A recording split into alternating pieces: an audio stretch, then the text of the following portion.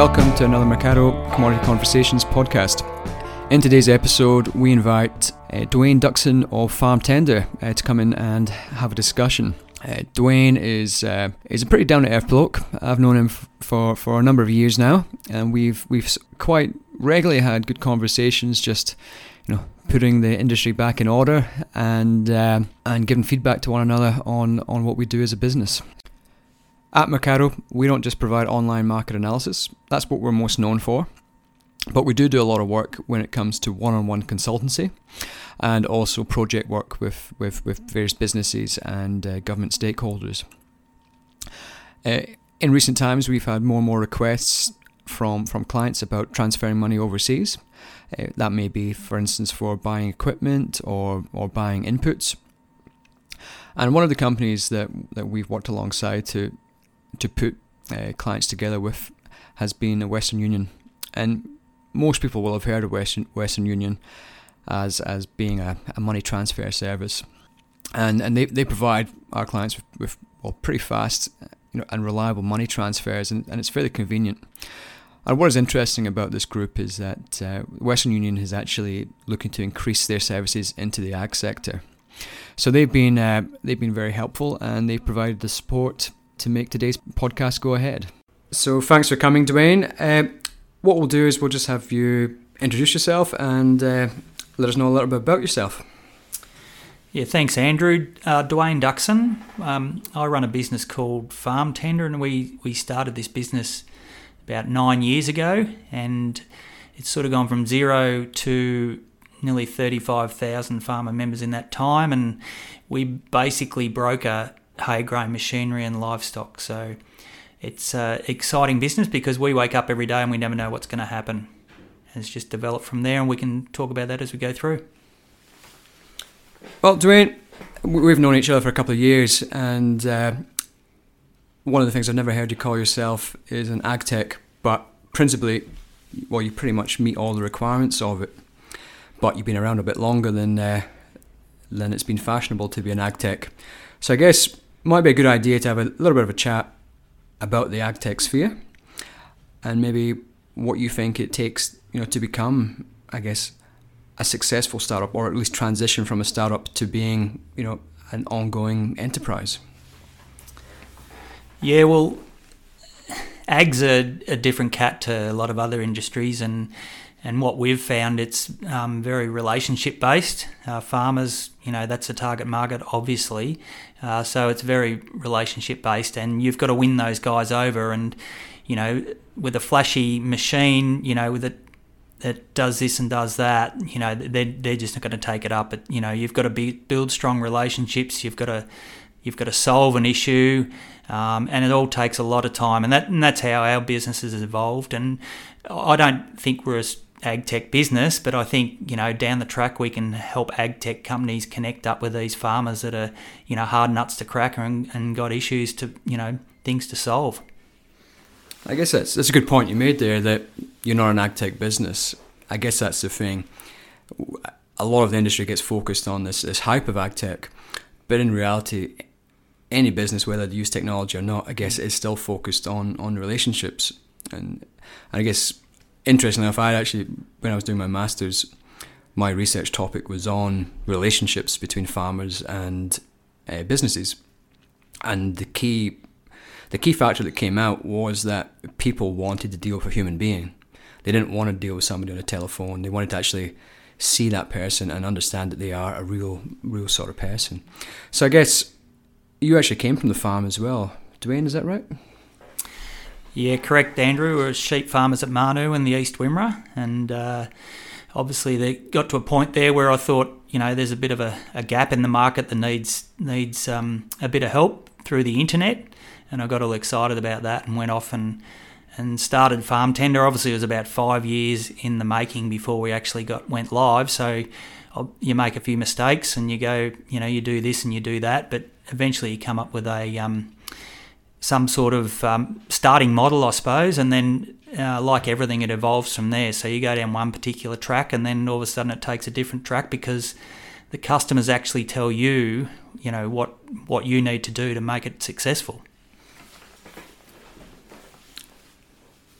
So coming from that strong, I guess, agricultural background, that would have helped you a lot more. And at the moment, you've been involved, I guess, looking at a lot of this ag tech space that we've seen in the last sort of 2 or 3 years, where there's been a bit of an upsurge of the number of new startups coming in, either from overseas or straight out of university into the industry. Some of them with ag backgrounds, some without. I guess how much does that disadvantage these businesses if they don't have that experience or pre-existing relationships? Yeah, I think it's vital. When I started this business on my own, I made sure that we had to have those relationships, and not necessarily driveway types of relationships, but on the phone, and farmers are happy to do it that way. But as far as new sort of technology coming into ag, when they've got no audience, it's very, very difficult. And farmers, they're very time poor. They're not going to waste money on things that don't suit them or they're never going to use. So they're very hard nuts to crack, and it's tough for these ag tech businesses. And I think some of them have got a false sense of security about how they're going to crack the market and things like that. And definitely we've seen a bit of an attitude change from a lot of the spruikers that go around to these ag tech conferences and things like that, in the fact that they're really focused now on striking up relationships with the farmer. So, and I think that's like a very pertinent point, because I think that's the case that people call me a cynic, but I think a lot of farmers are cynical in that they're not going to believe the first thing that they hear from somebody that they don't know. And I guess that's where it comes down to, of being, if you have some form of relationship or a person that they can actually ask questions to and feel that they get a response back, which is not just a sales patter. And I think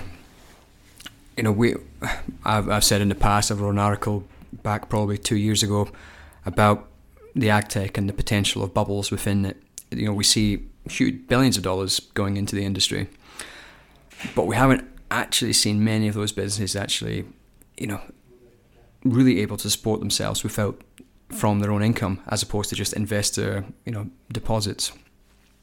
So I guess that comes down to what are the other than relationships, how do you get a product to actually work? And one of the things I've said in the past is that it can't just be something that you push on to a farmer.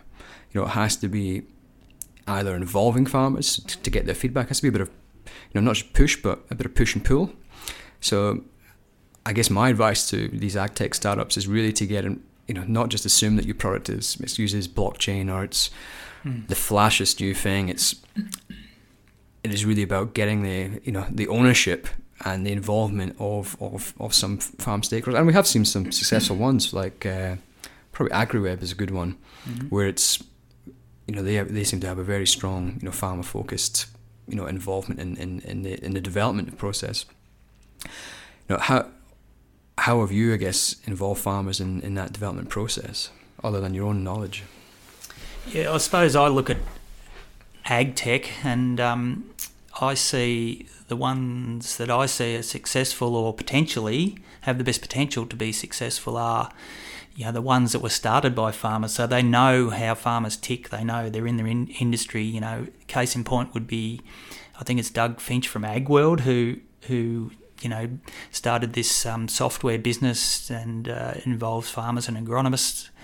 And he's taken that to the US, and I spoke to him the other day about it, and he said it's taken him 6 years to get going over there. And another one is Swarm Farms, Andrew Bate, with the robotic thing. Like, they've done a lot of testing, and they'll be successful one day, but it's all, he's done everything on his farm. So it's nuts and bolts, and it's, back to basics, and, break it and fix it and get it better and all that sort of stuff. And that's what it takes. But he's a farmer, and he knows what he needs to do to actually make it commercial. So it's very important. Those are two examples, and you mentioned AgriWebb. I know a couple of those guys are farmer based, or off farms and things like that. So they get a head start.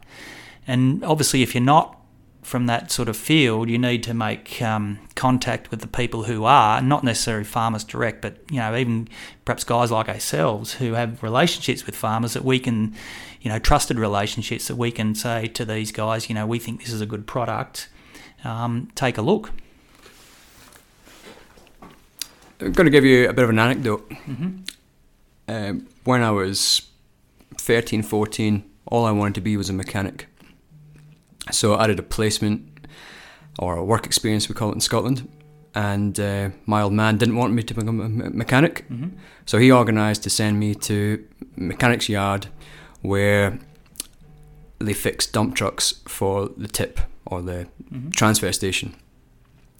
After 2 weeks of working there, I realised that I would be a failure as a mechanic, and it was never going to be my forte in life to work on trucks or machinery. You had, I guess, a similar experience, and I think, sometimes some of the most, important learning experiences can actually come from our failures to an extent. And you've been pretty open about, when you tried to enter into the US market, and it didn't particularly work all that well. So you got anything sort of, I guess, learning points from that experience? Yeah, well, having run this farm tender business, I think for about 7 years or 6 or 7 years, went to the point where I'd always been interested in America, and I just had an itch to scratch. And so I went over there and just did a zigzagged from Chicago down to Dallas, sort of through the Midwest area, and just visiting farms, talking to people and things, just getting a feel for it. And I thought, I can take my product from here over there and make it work. So I went back, came back to Australia, and then went back and spent 12 months over there trying to get it going. And we built the website with my developer out of the Philippines, and then once we had it built, we started to contact the farmers, or I started to contact the farmers because it was just me at that point. And after 2 days, I realised that, it wasn't going to work just me calling the farmers, because they had trouble understanding me for a start. So I had to employ Americans. Imagine what it's like for me coming from Scotland to Australia trying to talk to farmers. Yes, that's right. It's not easy, I can tell you. So, I lasted 2 days. You're still here. So, so I realised that I had to employ American people, and obviously, to start a business over there with different rules and regulations, to open bank accounts, to, things like buying a phone and things like that. They're quite different, and that was part of the learning experience for me. And then I had to employ American people. So after, I think 3 or 4 hires and fires, I found a guy who I thought would do a really good job, and he did do a really good job, and we got up to about 6,000 members. But that's all we were doing is signing up members. We weren't actually trading or brokering anything, which was the idea. So what I found, and when we gave it a fair crack, and we threw a bit of money at it, but in the end we just couldn't get any traction. And as I said, I think in that article you read, like, everything's the same but different over there. So it's the same as things we do here in Australia, the same machinery, but it's different terminology, different ways they do things. Like machinery sold through unreserved auctions and dealers, who then obviously put it through a couple of select websites. There's no real farmer-to-farmer stuff, which is completely opposite to what we do here. We do a lot of farmer-to-farmer stuff. So it was a great learning curve for me, and I considered I failed at it, but if I didn't do it, I would have been more of a failure in my eyes. So we gave it a crack. I guess that's an interesting point of view, and it largely, a lot of it was down to cultural differences, a large proportion of it. So as we have this, I guess, this cohort of new startups in Australia that are, they may have a market in Australia for their particular product, but we all know that the Australian market is relatively small compared to the rest of the world, and the US and Canada and the UK would be what we would consider easy targets for potential products. But even those countries are going to be difficult to breach into, and it will take either a fantastic product that no one can say, that people can't say no to. But what happened? It's going to be even harder if you were trying to crack Russia, Ukraine, Romania, or even Asian countries. So I guess that's the thing, that that's a good example of trying to enter what we consider a friendly market, and it's going to mean that a lot of these other companies that are starting up just now probably have to take some lessons from what you've already experienced.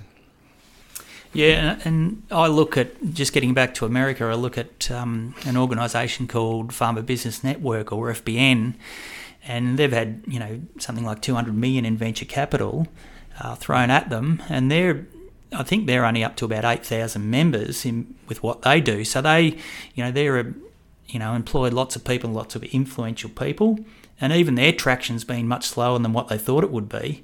So it just proves that it's not.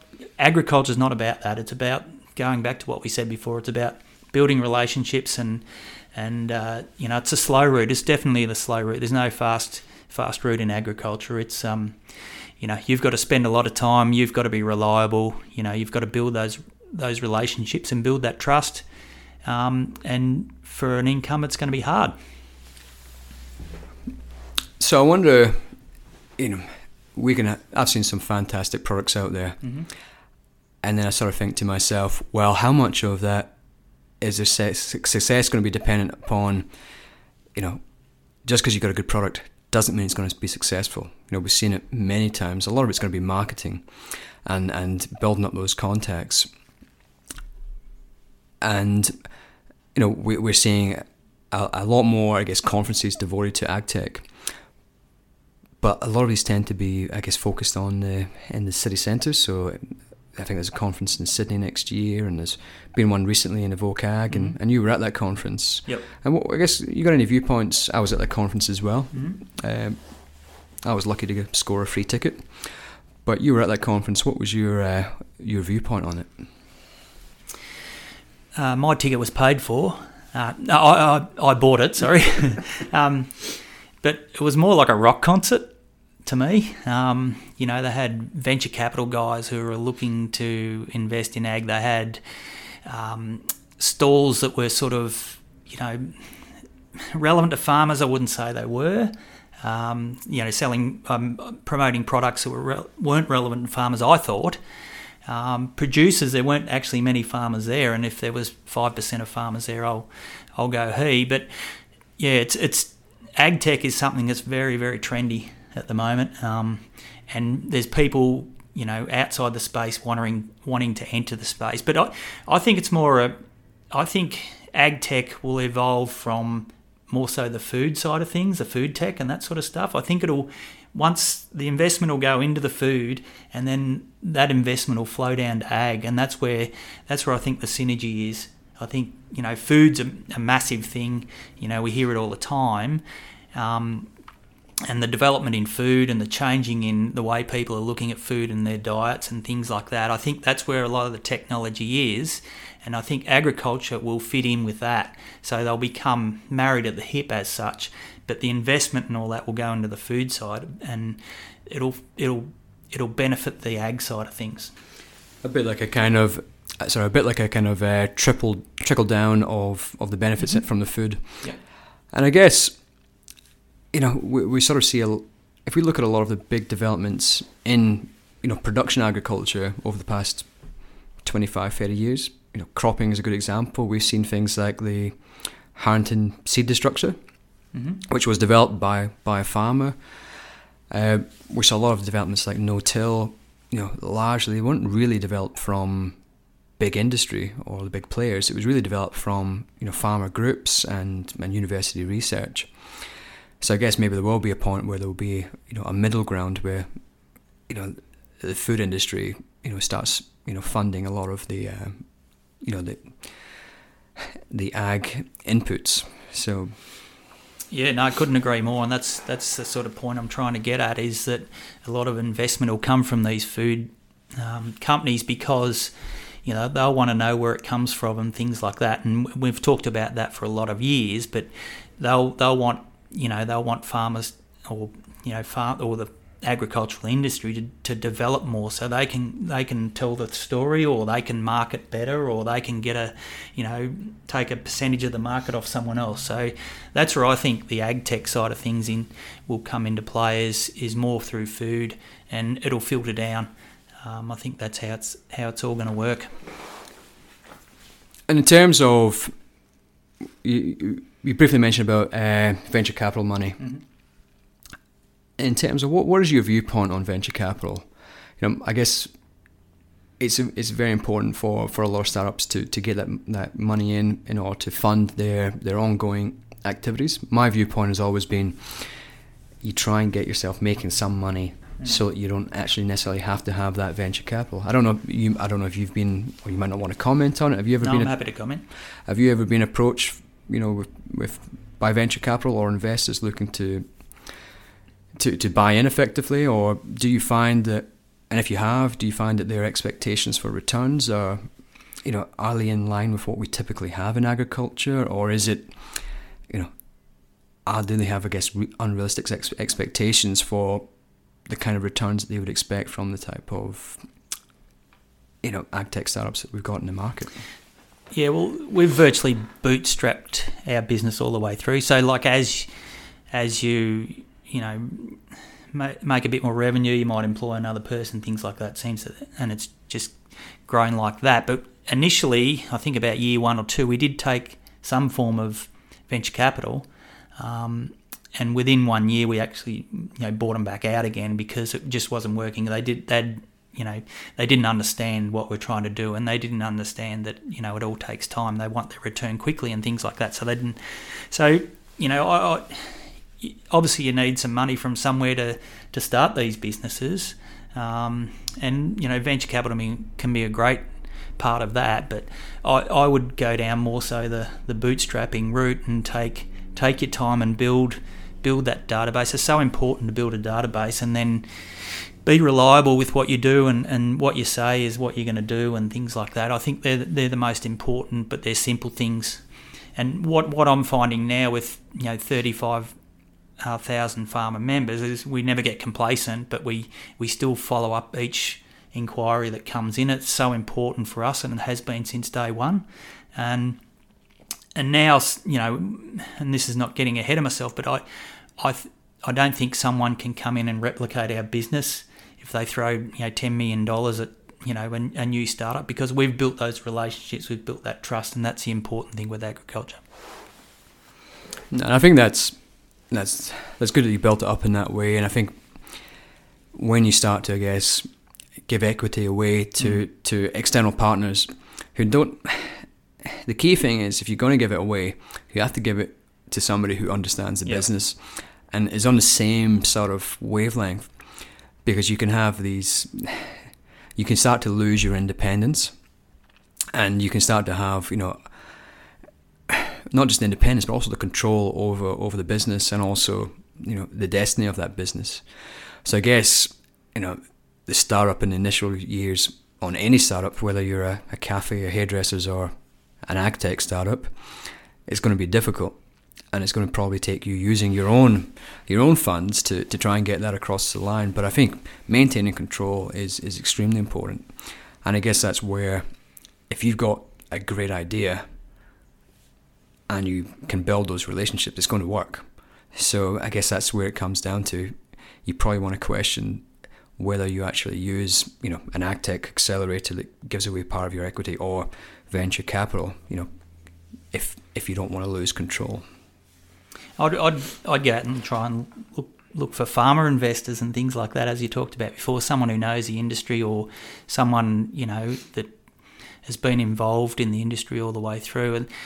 And just getting back to, like, us, we've deliberately not tried to be too slick and too cute and things like that, because, we send out our newsletter with a few spelling mistakes in it, and I don't deliberately try and make spelling mistakes, it just happens. But people can, keeps everything real, and everything in agriculture has to be real. It's just so important to keep it real, and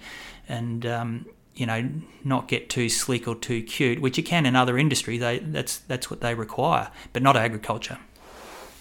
And I think And that's what we tend to see through, agriculture for hundreds of years has always been, it's always attracted snake oil. And it's always attracted people trying to sell stuff, back in the 1930s, potions to fix the poor crop in the Midwest of the US through to people who can divert the weather or whatnot. And I think people see through that. They don't want to see some slick person. And I remember going to, another anecdote, I remember going to a presentation evening with farmers in Western Australia, and there was a person who was coming there to present about futures and options. And they were straight from Sydney with a pinstripe suit, a pair of nice shiny shoes, and a tie on, and in the middle of a country town in Western Australia. And nobody listened to a word he said, because he clearly couldn't relate to them. He was talking in technical jargon, and it just doesn't work. Made himself look like the smartest guy in the room, but no one wanted to listen to him. You've got to understand that industry, and we write the occasional spelling mistake, probably more so in my articles, and it gets picked up on. But we're just human beings at the end of the day. Yeah, I agree. It's just so important in our industry to stay that way. So, but I think that's a good point, and something that we'd advise, ag tech or people looking to come into the industry to just take a chill pill and come down to a level that everyone can relate to. And that's not a criticism on farmers who are, that's just the way they want to operate. They just want to get the facts. They just want to get the real stuff. They don't want the bullshit.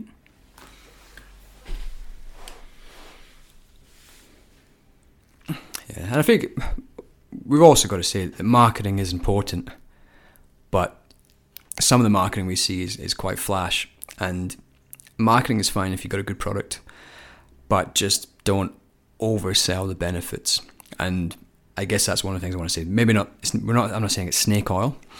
A lot of products, but when you have to ensure that your expectations that the customer has are going to be realised.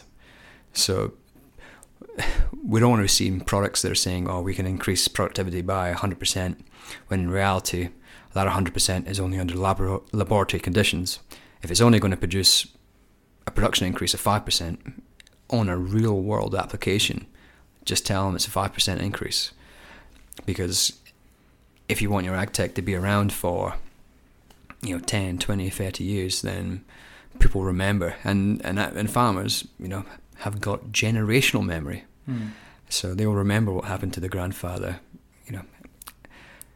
60 years ago. Yeah, exactly. And, we don't see those sort of productivity gains, in history in agriculture. So, to spruik those sort of things. And like agriculture, the NFF have got this target of 100 billion by 2030 or something, isn't it? Yep, 100 billion by 2030. Look, that's a great target, and I think it's achievable. But I think as I said before, the food flow down to ag is where the growth's going to be, and more so in the intensive farming. That's where I think the growth in agriculture is going to be. We'll still keep improving our productivity and the way we do things and the way we adapt, because, farmers are the most innovative people. They make up their own mind how they're going to do things, and they'll do it. And they'll test it, and, they'll make mistakes, and they'll get some really good results and all that sort of stuff. But they'll determine how, it's going to head, which way it's going to head. They won't be told. So that's an interesting thing, I think, is work with them and just try and solve any of their problems that they relay. Right. Well, we're coming up close to the end, but you just gave me an idea for a good question. I've always believed in problem-based or problem-solving based products. So products which solve an actual problem which farmers have. And you just mentioned that there, that products have to solve a problem. What's your top two ideas of problems that you think farmers face that could do with a solution? Oh, look, I think definitely farm labour is a huge issue, and probably another thing, which is another topic for another day, is the communities and the demise in rural communities and things like that. So those are the two big issues we need to solve, and the isolation in agriculture, with the people involved in agriculture, they're some of the big issues. Obviously we're all more connected these days with the internet and phones and all that sort of stuff, but those two issues, whether it be through robotics or things like that, I think they'll come to the fore down the track. But those are the two issues that I think are the two biggest problems in ag that need help. Well, I think we'll probably just wrap it up there, Yep. Dwayne. But thanks for taking the time to come in to sunny Ballarat and having a chat with us. No, thanks, Andrew. Love Ballarat. Ripper spot. I hope you've enjoyed today's conversation with Dwayne. The idea behind this Commodity Conversations is really to open up a platform for people to have a way of expressing viewpoints which are not normally the mainstream. So we're not looking to get just the people who you might see at every second conference. So over the course of time, we'll be inviting more and more people on to give their viewpoints. Again, hope you learned something. Hope you've enjoyed getting a different viewpoint. I'd also again like to thank the sponsors for this podcast, Western Union, for providing support to allow us to continue with this podcast. So thanks very much. Remember, visit mercado.com.au for the highest quality analysis information in the agricultural markets. And also, if you haven't already, click subscribe and tell your friends about us.